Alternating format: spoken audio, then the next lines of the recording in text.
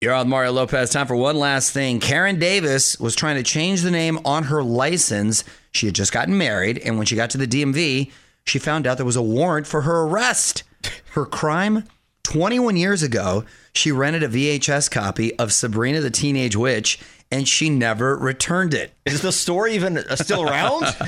She was charged with embezzlement of rented property. The good news is a judge decided to throw out the charges. I was familiar with this story because Melissa Joan Hart, who's a buddy of mine, played Sabrina, of course, and she posted it on her social.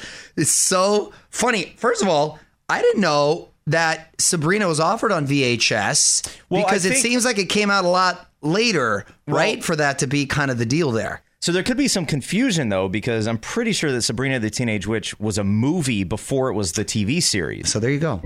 Don't move. More with Mario coming your way from the Geico Studios. Whether you rent or own, Geico makes it easy to bundle home and auto insurance. Having a home is hard work. So get a quote at geico.com. Easy.